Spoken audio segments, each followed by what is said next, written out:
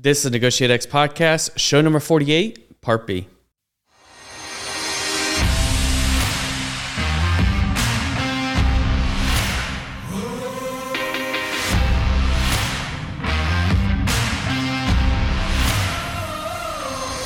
You're listening to Negotiate X Radio, helping you elevate your influence through purposeful negotiations. If you're here looking to learn about how to become a better negotiator in both business and life, then you're in the right place. Stay tuned and be sure to join the others who have benefited from NegotiateX.com, your home for negotiations training and consulting online.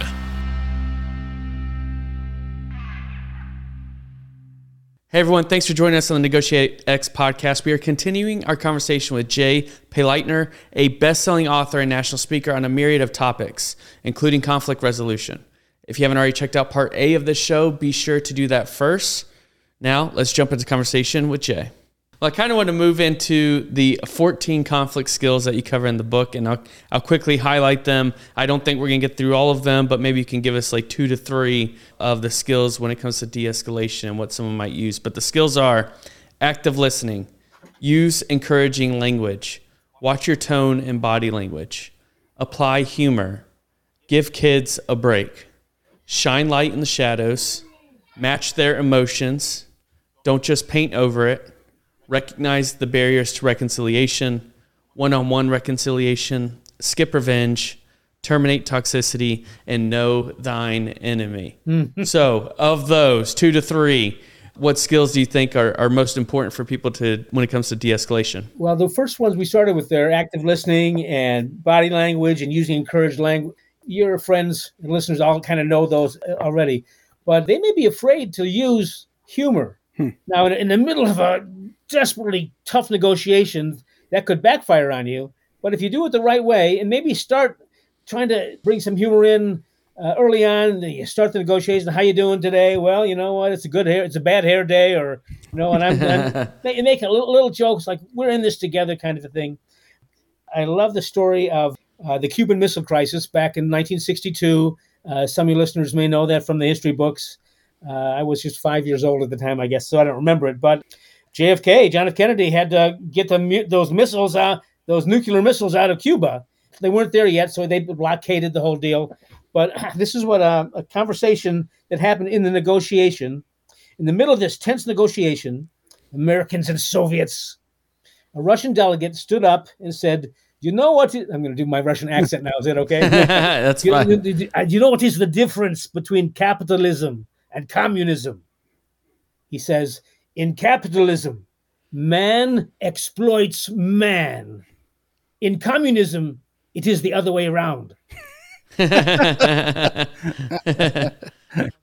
I don't know if that stopped World War III from, starting, but let's give that Russian delegate some credit for bringing some humor to the situation.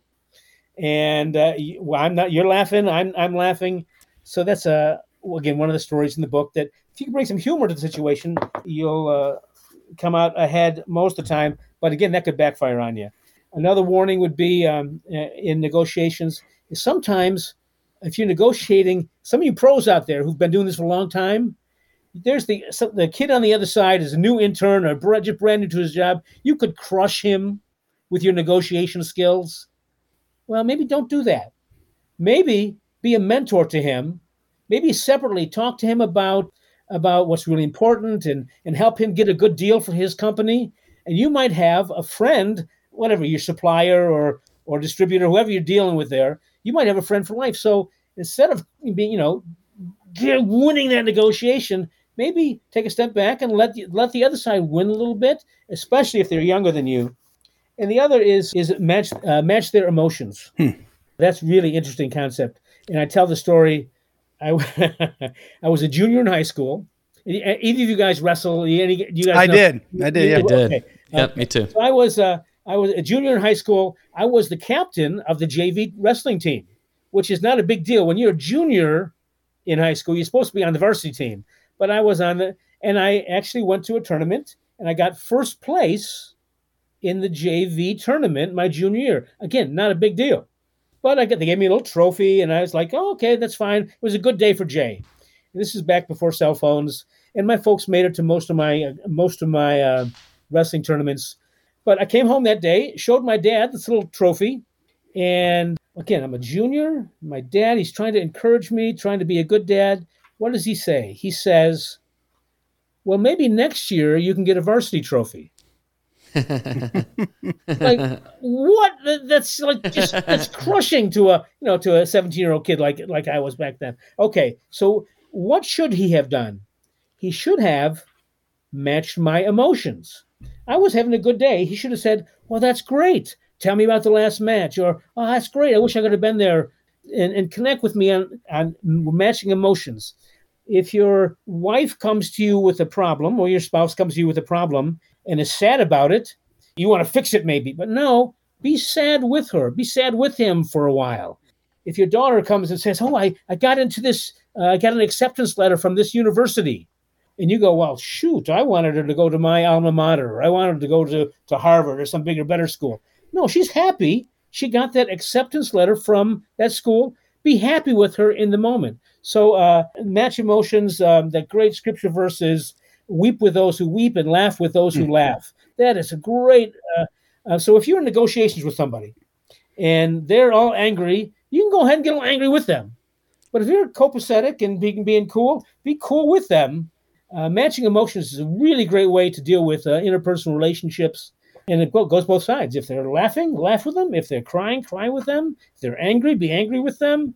You'd be surprised how that settles the room, and so that you can get back on the same page.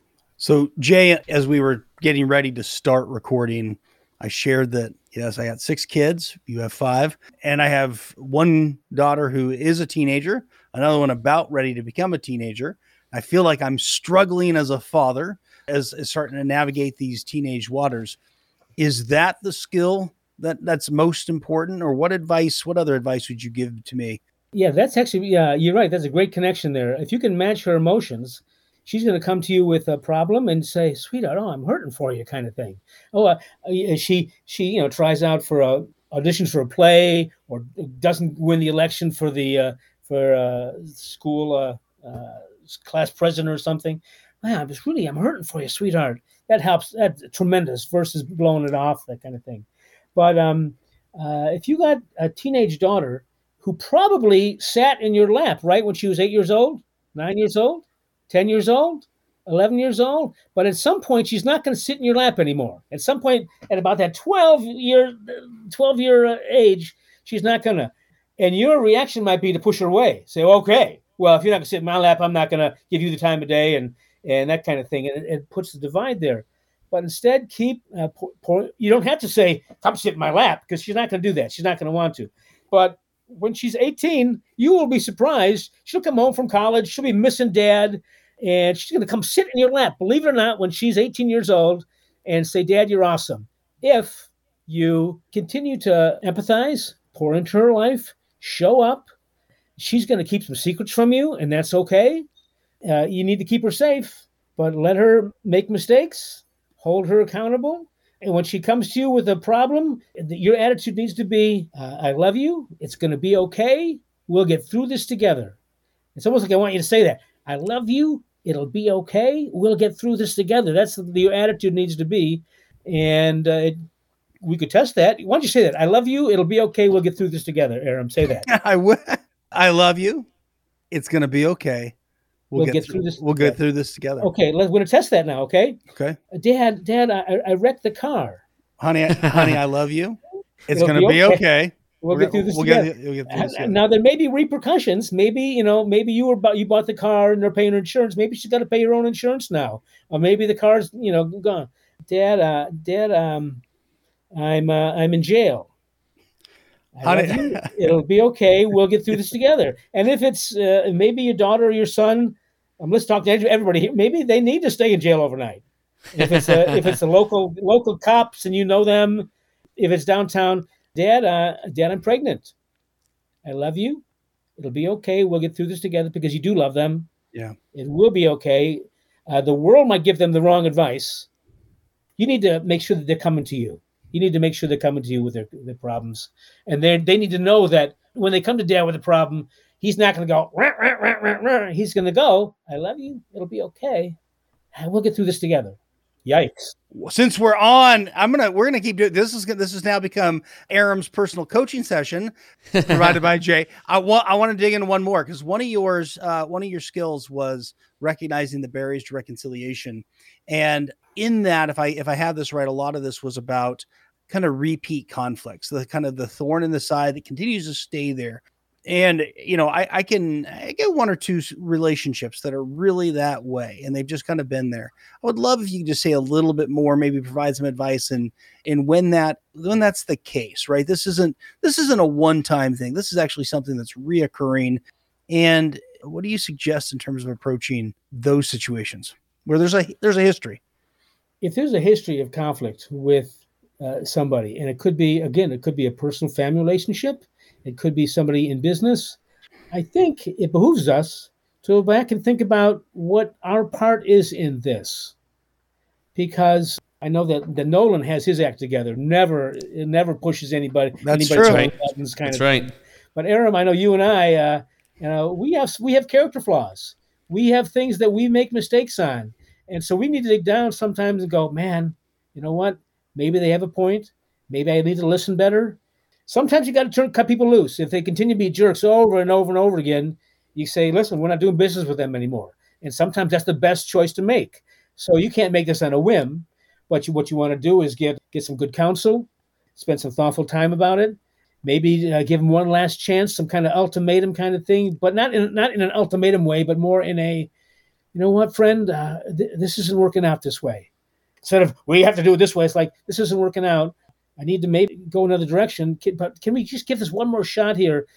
Again, admitting that maybe, you know what, maybe I haven't given you the best chance.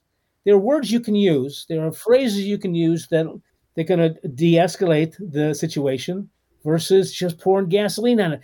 And you know what? Whether it's with your kids or with your spouse, you know the words you're going to say before you even say them, that they're going to tick that person off. You know that you're going to be divisive. It's like when I walked in the front door. This is a little bit ago now. I said, "Oh, sweetheart," to my wife. They opened a new women's fitness center down the street. What am I, an idiot? Or, sweetheart, you know those mugs you bought? Those mugs you bought, they don't fit in the dishwasher. That's like saying you're so stupid for buying these mugs. Or, how much was that haircut again that you had? Why do we do that? We know before we say things in our marriage, in our relationships, even before we say them, that they're gonna cause explosion. Now, maybe you get off on that. Maybe you just really enjoy, stirring the pot. If that's your personality, then go for it. But know there will be repercussions. Yeah. All right. So, Jay, continuing with that, is reconciliation always the goal when there's been conflict? No, because sometimes you won't be able to reconcile. Sometimes the conflict's going to go on because it's in their heads. You've done your part.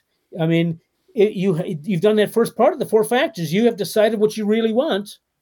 And you know that this relationship, whether it's a business relationship or whatever, that you're not going to get that. You're not going to get what you really need. So I'm going to cut you loose. And there's a biblical application that would say that. Sometimes you go back 2 or 3 times to your brother, and if they're a complete jerk, and that's not, I'm paraphrasing scripture now, but if they're a complete jerk and won't give in, cut them loose, man. It might break your heart, and you might lose a valuable customer. But don't be surprised if you have a terrible customer who's always causing problems. If you go back and think, well, we made $1 million off them last year, but we did $1.5 million worth of lawyers' fees or time lost kind of thing. And don't be surprised if all your staff starts applauding. We don't have to work with XYZ company anymore. That's fantastic. And you go on and God opens the door to even better relationships, business relationships. Yeah. A bad deal can be worse than no deal. Jay, your worldview on conflict is obviously heavily influenced by the Bible and what it has to say about conflict and conflict transformation, reconciliation. Could you share some examples of how you see Jesus modeling different conflict management approaches? Well, yes. If you have some friend who knows a little bit about the Bible or a little bit about Jesus, and they get angry all the time, you say to them, you know what? You're angry. You gotta work on that. they'll say, well, Jesus got angry. He turned over the tables in the temple from the money changers. And then you can say, well, first, you're not Jesus. Second, that was a righteous anger, because we know that, sometimes you need to, anger is a good thing. Sometimes you need to get angry. If it's righteous, if there's something behind it. And third, we don't think about that, but that turn of events there, when he's turning over the tables, that really set the Pharisees off and set them in action. And that was the beginning of the end for Jesus' ministry and sent him to the cross. We won't go there. But actually, a better example is John chapter 8. John chapter 8, when he draws in the sand. Many of your listeners may know this story. The Pharisees come up with a woman caught in adultery. And the Pharisees say, hey, Jesus, again, I'm paraphrasing, hey, Jesus, the old law, the law clearly says that we're supposed to stone this woman, and we're going to stone her right here and now. And Jesus doesn't do a 20-minute lecture. Instead, he leans over and starts drawing in the sand. We don't know what he draws. It could be maybe he's writing the old laws. Maybe he's writing the new laws. Maybe he's writing the sins of the Pharisees down. And then he gives everybody time. He brings some calm to the situation. What a concept that is. If you're in conflict, bring calm to the situation. So he brings some calm to the situation and then stands up and says, well, whichever of you has not sinned, well, go ahead and throw the first stone. And that hits him right between the eyes, of course. And interestingly enough, the older Pharisees walk away first, the Bible tells us. And then the younger ones like, I want to throw that rock. I want to do that. Well, no, they eventually walk away too. But again, maybe the punchline of this whole thing is that Jesus spoke truth, brought calm to the situation, then turned to the woman who was still there and said, you know what? They don't condemn you, and neither do I. Then he gives instructions: go and sin no more. Get your act together. There's something about you that still has victory in you. Go claim that victory. Go and sin no more. So that's a pretty good synopsis of one way to deal with conflict is to bring calm to the situation, let people think it through, bring some truth to the situation, and maybe a little love and empathy as well. So that's where I'm coming from, Aram. Thanks for letting me tell that story. Yeah, thanks. I love those 3 points you just made. We'll make sure we hit those again on the kind of our close up. Specifically, as a parent now of adult children, as a grandparent, as a foster parent, how do you hope, again, looking at the world around us, a little conflict, how do you hope these next generations are being impacted, both by your example around conflict and also the writing that you're doing on the topic? Well, let's be real clear. I can write about these things and I can do some research. I can speak truth, but I mess up all the time. No. We wouldn't have had you on the program if we knew that. Well, and again, I speak too fast and I lose my train of thought. We all know that. We've already experienced that today. But I hope that they see that. I hope they see someone who apologizes when I mess up. I hope they see someone who brings calm to the storm. I hope they see somebody who they can come to because I love them. It'll be okay. I know in the long run that my family's going to stay together and I'll join them in heaven. It'll be okay. And that we'll get through this together. You got to sometimes put all your cards on the table, folks, and say, listen, here's where I am. Here's what my needs are. Can you help me with this? Boy, that's pretty good phrase too. If you go into a negotiation and say, I need your help on this, versus I'm going to, beat the snot out of you. I need your help with this. Even a tough negotiator is going to go, oh, I can help this guy. So there you go. No, that sounds like advice you and I were just discussing on another topic, which we won't raise, but another negotiation prep in terms of a great expression, right? A way to demonstrate humility and need. So absolutely. No, that's great. And great insight. As we start to wrap up today's conversation, Jay, is there anything else that we didn't ask you that you want to make sure that we cover? Well, no, I guess I need to kind of apologize because we jumped all over the place and I was telling my stories. But here's the thought, maybe we need to bring light to the darkness. Boy, it just seems like this world has got a little burden right now. Too much conflict, too much not even listening to each other's side. We get into these silos. And I think there's a business terminology we know these days. But we just talk to people who think just like us. We get in the silos, and we never listen to the other side. And when some truth sneaks over from another silo and jumps into our silo, we go, "Oh, that's hate speech." That kind of thing. No, there's this darkness. There's a cloud coming over here. And Aram and Nolan, if you and I and a few of your listeners can bring a little more light, a little more smiles, a little more thoughtfulness, a little empathy, then we can make the world around us a better place. And when it's not so hard to get up in the morning. So that would be my takeaway and my thought. I think we've kind of covered a bunch of stuff here. So again, thanks for letting me share. No, absolutely. And thank you so much for taking the time to join us to have these conversations. I really learned a lot today. And yeah, so now kind of want to kick it over to Aram to get final thoughts and takeaways from today's episode. Yeah, I want to point out Jay's book again, which is Don't Take the Bait to Escalate. I highly recommend it. I mean, I hope you all enjoyed hearing from Jay as much as I know I did, and I got a lot out of it. I love you. It's going to be okay. We're going to get through this together. I'm practicing it today, Jay. I think the thing I want to maybe emphasize, and again, a lot of great points, is I like the description of if I can bring calm to a situation, if I can speak truth, and truth around needs, mine and yours, truth around, a precedent or a good direction that, what's the direction we want to go forward, but truth. And then if I can demonstrate genuine empathy and really connect with someone, if we all practice that, I think we bring a lot more light to some of these dark situations. So Jay, again, thank you so much for taking the time to be with us. My privilege. Keep doing what you're doing, guys. Encourage your listeners. Some of these truths they can use on the job. That might be why they're tuning in. But if you can bring it to your Thanksgiving dinner table, well, you would be so, because we separate that sometimes. And you know what? We're who we are. We're whole people. So again, thank you so much. Keep at it. Thanks for listening to us on the Negotiate X podcast. Greatly appreciate it. If you could please rate, review, and subscribe to the podcast, it would help us out. If you have any consult engagements, you need to speak to a conference, you need to speak to a company, Aram and I do that. We love to do it. Please just reach out to me at nolan@negotiatex.com, and we'll be sure to follow up with you. Thanks for listening. We'll catch you in the next episode. Thank you for listening to Negotiate X Radio, helping you elevate your influence through purposeful negotiations.